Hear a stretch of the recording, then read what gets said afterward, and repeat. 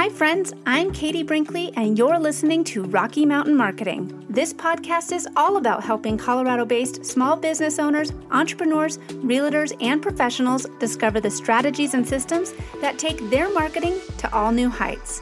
Let's dive into today's episode.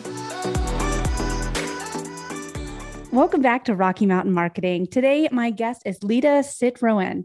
Lida is a professional keynote speaker and presenter and a popular TEDx speaker. And she also has multiple courses on LinkedIn Learning. Lida is also passionate about helping military veterans find post-military career success and has written 3 books to serve that mission. Lida, thank you so much for joining me on the show today. Thank you so much, Katie. It's wonderful to be here.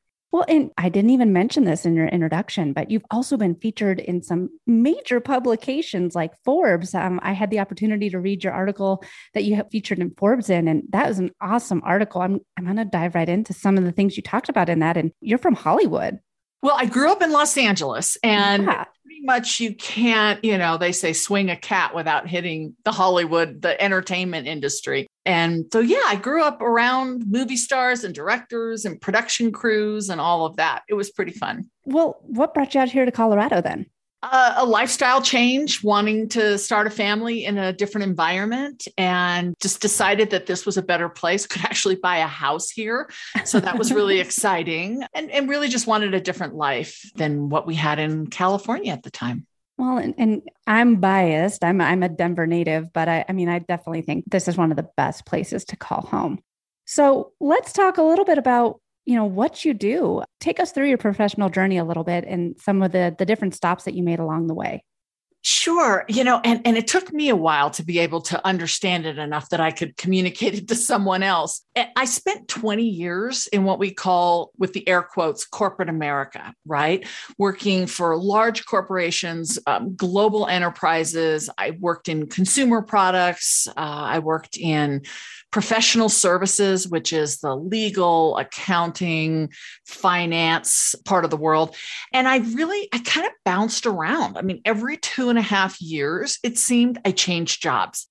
And it made no sense to anyone around me. Why wouldn't I stay?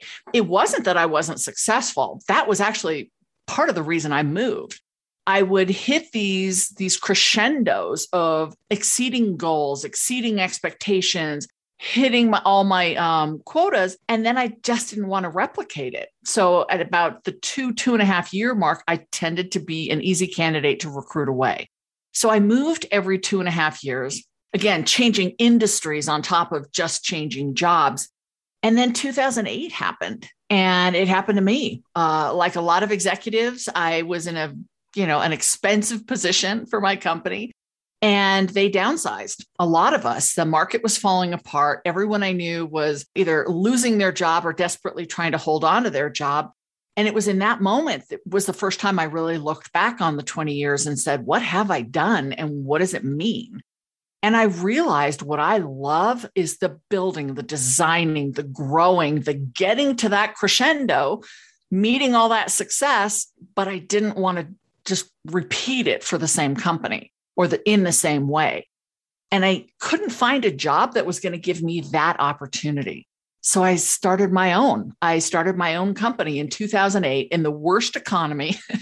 But I created a platform taking all of the years of experience I had in doing marketing and strategic branding and global positioning.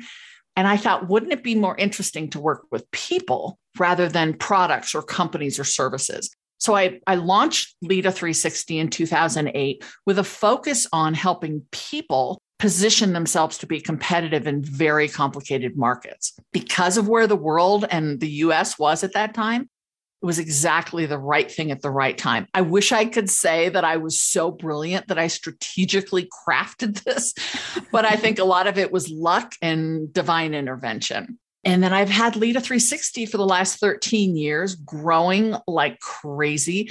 I help business executives, professionals, entrepreneurs around the world find their value proposition and then market that to the audiences that need to find them and see them as relevant. So that's the short answer.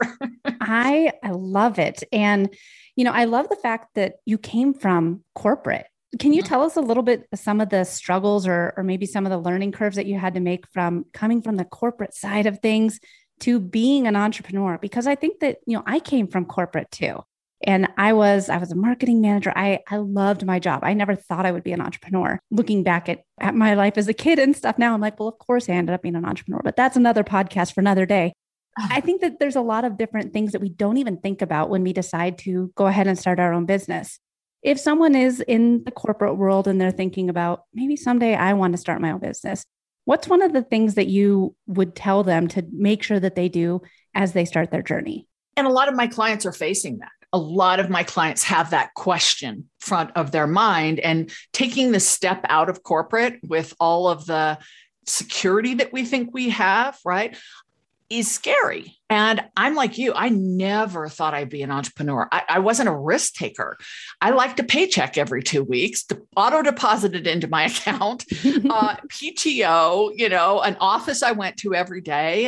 And I had no vision of being my own boss. And once I sort of got my wheels under me, I couldn't imagine anything else. A lot of people at the beginning asked me, well, how long are you going to give it? Right? Because, hey, we remember in 2008, a lot of people hung out the shingle and said, now I'm in business for myself. But meanwhile, they were still sending resumes out.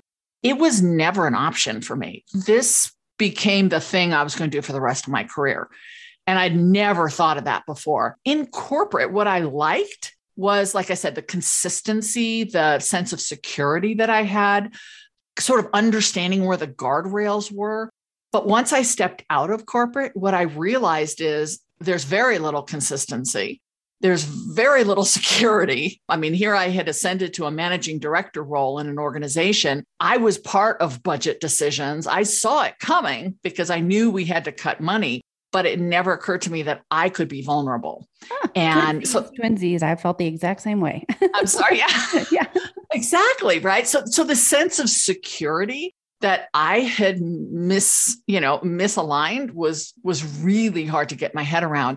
And I learned that I actually kind of am a risk taker, that I take risks when they're risks I'm comfortable taking. I'm not going to do skydiving. You'll never see me post those videos on Facebook, but risks and betting on myself, well, that made sense to me.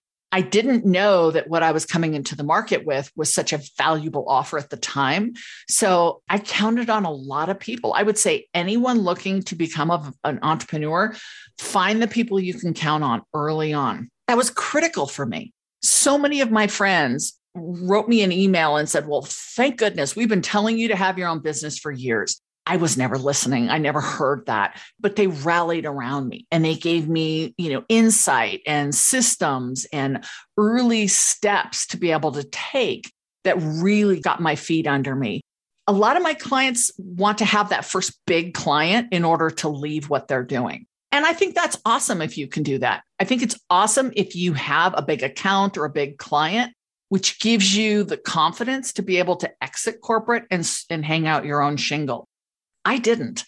I think the scrappiness and the grit that I had to learn in those early days was part of what gave me the drive, because I liked building and designing and creating, remember. That was the fun part for me.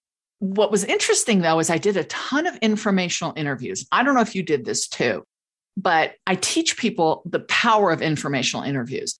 And for me, informational interviews was me going to anybody who had ever started a business, whether they were in my network or not, reaching out and saying, I just want 15 minutes of your time. I have 3 questions, about to start this business, would love to ask you 3 questions. And I stayed to those 3 questions. Other things would come up, but those 3 questions always got answered. So one of the things I did, and I don't know, Katie, if you did this when you started your business, but I teach people the power of informational interviews. And what an informational interview is very specific, very targeted interview where you reach out to people who can provide you with specific advice about an industry, about a job, or about a company. And in my case, I wanted to learn, what did it mean to be an entrepreneur? How do you start a business? I'd never done that before. I had been part of growing businesses and I'd worked with entrepreneurs, but I had never start to finish started a business. So I reached out to people who had started any kind of company. I didn't care if it was a dry cleaner, cosmetic affiliate network marketing company or a consulting firm. And I asked for 15 minutes to ask them 3 questions. And during the course of those 15 minutes, sure, other questions would come up, but I made sure that I asked those 3 questions every time. First question, what was one thing you did that was key to your success, that you're really glad you did? The second question, what was one thing you wish you hadn't done, a mistake or a regret? And then I would tell them a little bit, the third question, I'd tell them a little bit about what I was going to do and ask for any advice or guidance. And I did that over probably 25-ish informational interviews. And what I had was a set of data. And I'm not a huge data spreadsheet person, but this was gold to me because I looked at what was consistent in what they had done right. And then what mistakes they had made. And then I, of course, would evaluate the advice they gave me. I would throw out the extremes, but then I would look at what was consistent. And here's what really surprised me. Consistently, these business owners told me, don't write a business plan. And that made no sense to me. I thought, why wouldn't you write a business plan? I mean, I'd always done that. I'm sure you did that. You forecast against a business plan. You strategize against a business plan. But they said, don't do it yet. Don't do it until you're really sure you know what the business is going to look like, because you will shape the business towards that plan and forget the organic part. Ooh, and that was probably the best advice I was ever given. Because when I started my company, I thought I was going to do marketing services to companies. That's what I really thought I was going to do. That's what I had done for 20 years, right? But this personal branding conversation emerged because I didn't have that business plan, because I let it find me. And that became my passion. That became my area of expertise and what I've written 5 books on the topic of. So I would say to an entrepreneur, as much as you want to have structure to replicate that feeling in corporate, part of the fun of being an entrepreneur is that sense of unknowing, right? And letting things happen organically. Get comfortable with it because you're going to feel it many, many, many times during your experience. Well, Lita, I feel like a lot of your story is very similar to mine. And it's that advice on not, making a business plan is old, but I think that it's so true because I look back at my journey and I, never in a million years would have thought that I would have a couple podcasts, that I would be doing, social strategy for a lot of TV personalities and a lot of personal brands. And that's actually what I want to talk about next is personal brands, because that was something that, I don't know, maybe about 5 years ago really did not exist unless you were a TV personality. But now you do need to have some sort of branding around your business. Absolutely. If you're a small business owner and you have a shop, you want to focus on the shop, but you still are the person behind that business. You do need to be showing up in your Instagram stories and, in the reels, you need to be showing up. It's so personal now with how we have to put ourselves out there. So I'd love to talk a little bit about how personal branding is more important today than ever before. Oh, I mean, obviously, I agree. That's what my whole business is about. And honestly, that's what my latest book is about, called Control the Narrative, because I think you're right, whether it's been 5 years. I know it wasn't 13 years ago because nobody knew what the term was as I was using it. The idea that you can create a story, a narrative, a value proposition to define yourself, that's important, whether you're a recent college grad or you're an entrepreneur of a multi-billion-dollar company. Whoever you are, wherever you are, showing up authentically and with consistency is the point of personal branding. And most people don't ask themselves the questions that we need to ask ourselves in order to get to that clarity. So it's really fun to be in that conversation. I work a lot in areas where what they do for a living is so foreign to me. And by that, I mean like technology and finance. But the conversation that we get to have is so real, and we become human beings talking to human beings. And that's what's really fun.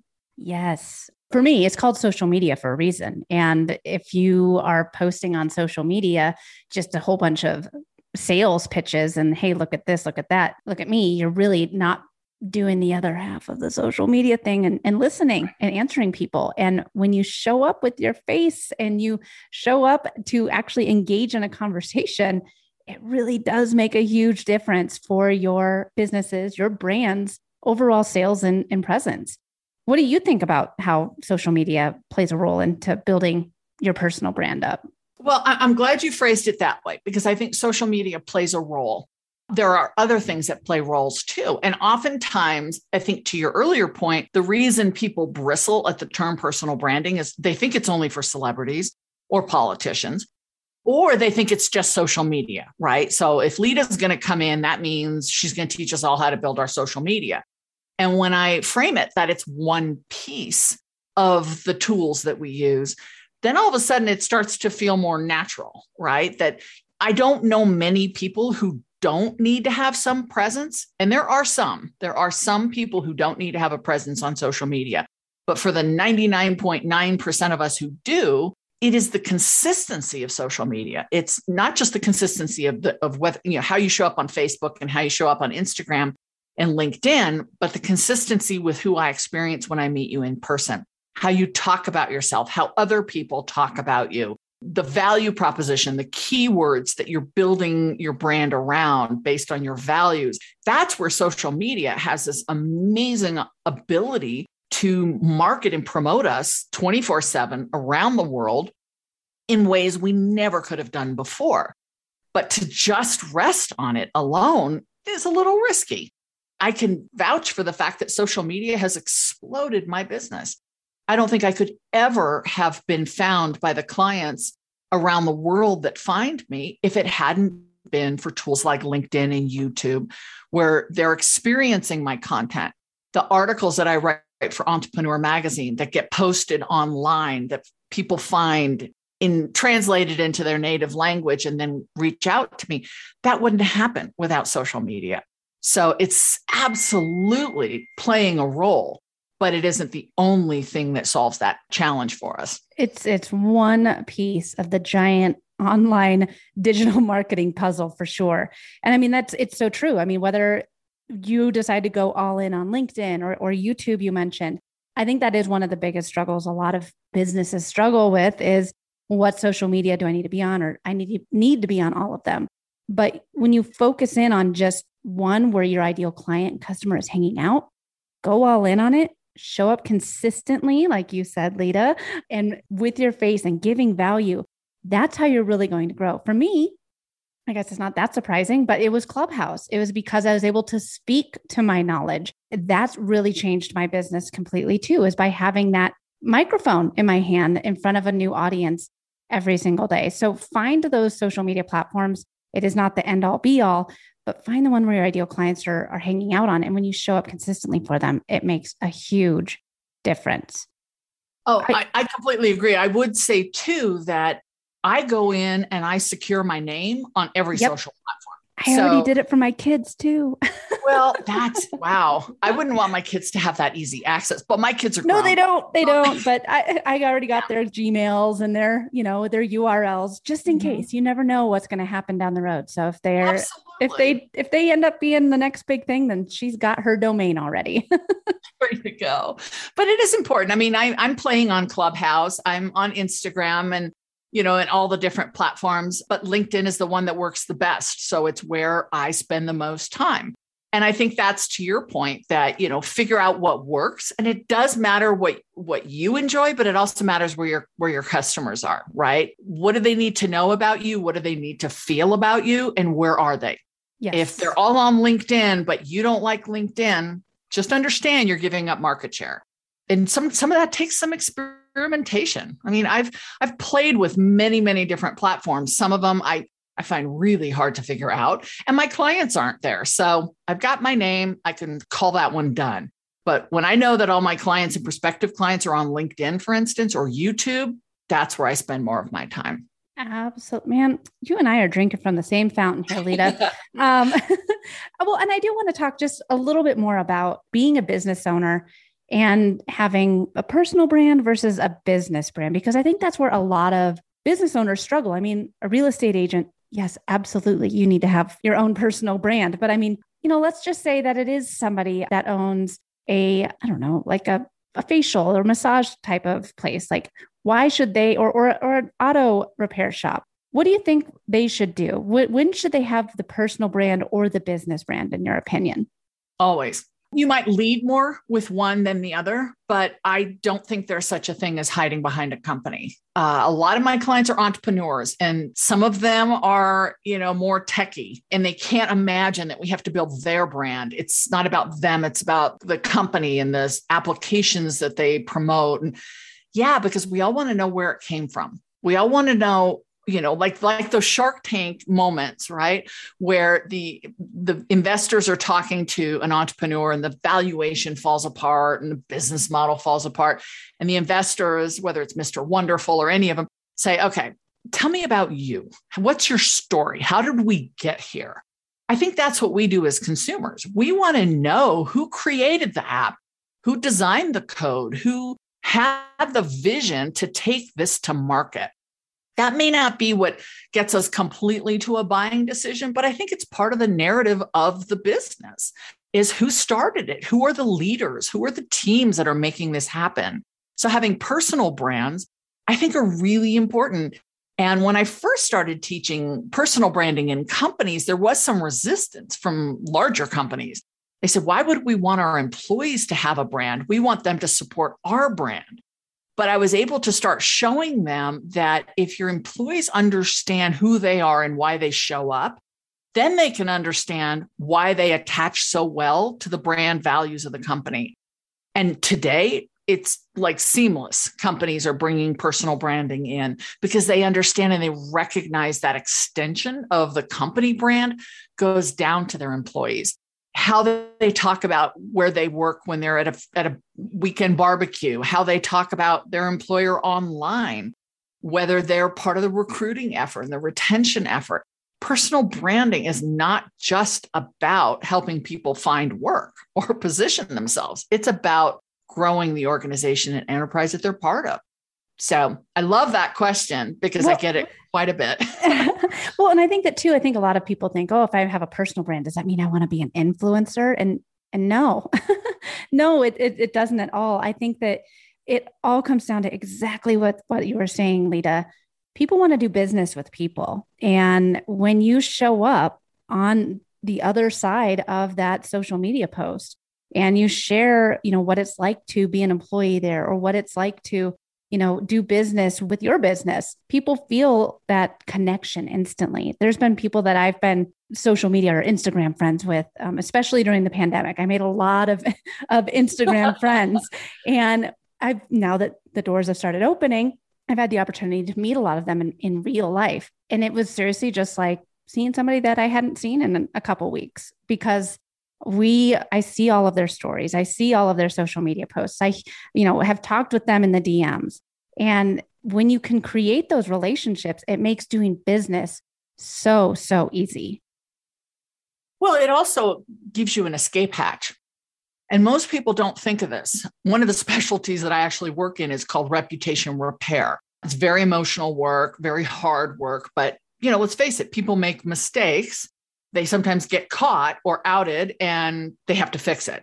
And if you have relationships like you're talking about already established, especially online, it is so much easier to fix that. What we tend to find is that especially people in high profile positions, they don't think about those relationships. They think about getting to next and getting to next and getting to next. And then one ill-fated tweet or, misappropriate comment or something lands them in hot water and they don't have that support network to draw upon. And that's really sad. That's really hard to undo without that support network. I couldn't agree more. Yeah. Mic drop. So I would love to just hear a little bit about your new book. Can you talk to us about your newest book, The Control the Narrative? Sure. Control the Narrative is a book I wanted to write for a long time. It is full of stories, and I think that's what makes the content so rich. But the full title is Control the Narrative, how an executive's guide to building, pivoting, and repairing your reputation. As I mentioned, repairing your reputation is a part of the work that I do. But I don't believe there has really been a comprehensive book on the market that talked about all three. Building your reputation. You can find an executive very senior in their career who has never thoughtfully and strategically worked on their personal brand and their reputation. They've grown the ranks, they've done good work, they've hit all the metrics, they've done the performance, expectations, and they've just continued to grow their career, but they've never really thought about how they're positioned and perceived by the people that they care about. So this book really walks them through that. Pivoting is a little bit different. So pivoting is where somebody wakes up perhaps one morning and says, what I've been doing to this point isn't fulfilling, or it isn't what I want to leave as a legacy. What I want to do is something over here, but I'm not sure how to take the reputation assets of what I've built, my online followers, my career track record, all of that, and move it to this new focus and effort. So I talk about that, and I share lots of stories of clients I've worked with through that process. And then the last one is repairing your reputation, which is why I also included a whole chapter about reputation risk management, how to make sure you don't end up a client of mine in that category. Because as I said, it's very hard, very emotional work. And, there are people who make mistakes, but I'll tell you, Katie, what's really surprising is people who end up with reputation challenges and problems, not because they did anything wrong, either a wrong place at a wrong time, whistleblowers, or guilt by association, things like that. They didn't do anything wrong, but all of a sudden, if you Google their name, bad things show up. And so I share examples of all those different types of scenarios. So It's a book I've wanted to write for a long time. It's getting amazing reviews. Clients are, reading it exactly like I knew they would. I knew people would go exactly to the section that they needed help with. And it's personally very fulfilling. I love it. Well, Lita, I know you mentioned, you're very active on LinkedIn. I follow you on LinkedIn, and you are always sharing great articles that you write and that other people are writing related to this topic. How can we connect with you further if people want to learn more about you? And also, how can they buy your book? Well, the books are all on Amazon, right? All roads lead to Amazon these days. So they're all on Amazon. I have 5 of them up there. LinkedIn is a great place to connect, as well as my website, which is lita360.com. Awesome. Well, thank you so much, Lita, for coming on the show today. Well, thank you. And I know we didn't get a chance to talk about it, but if there are any military veterans out there who are interested in learning more about how I can help them, please do connect with me. There are a lot of free programs out there, and that's a big passion of mine to work with the prior military in our country. So I'd love to connect with them as well. Absolutely loved today's episode with Lita. She shared so many great ideas about how you can really step into the personal side of your business's brand and why that's important. I know that with a lot of my clients who are some of those personalities or real estate agents and people that already have kind of accepted the personal brand side of things have realized how much their business has changed once they start stepping in front of the camera. I know that it is really hard to put yourself out there. It can be hard to do an Instagram story or to do an Instagram live or to show up on video with your face. You feel like you got to look a certain way or have your makeup done. But it's so true. Once you start showing up and being your true authentic self, that is what's going to help you move the needle in your business. And I loved the tip that Lita gave about not having a business plan. I didn't have a business plan when I got started. And a lot of the times I was like, oh man, did I miss the boat on this? I need to get my business plan done. But my business has changed so much over the past 5 years that I don't know if I would have had the same business if I would have sat down and had a business plan. I love that tip. It's definitely something outside the box. And if you're thinking about potentially starting your own business, if you're in the corporate world now and thinking about going down the entrepreneurial path, I have to say there's no better time than now. I was thrown into the world of entrepreneurship and I didn't know if it was right for me. But now looking back, it was great that I just did it. I just went out there and tried to find one client, and then I got another client. It can be a great cushion to have that one big client and then try to grow. But what if that big client just doesn't come? Then you're just delaying what the possibilities could potentially be for you and your business. So scrap the business plan. I think it is a bold move, but I think that is one that worked for me as well. And I think that it's absolutely something that take it and let your business flow. Let the business flow, see what evolves, and you can change it and you don't feel as married to it as if you were to sit down and necessarily draw out that entire business plan. So huge thanks to Lita to coming onto the show today. Be sure to check out her book, and absolutely enjoyed this episode with her. Thanks so much for listening to this episode of Rocky Mountain Marketing. As always, I'd love to hear from you. You can visit my website at www.nextstepsocialcommunications.com, connect with me on LinkedIn, or check me out on Instagram. Let's keep taking your marketing to new heights.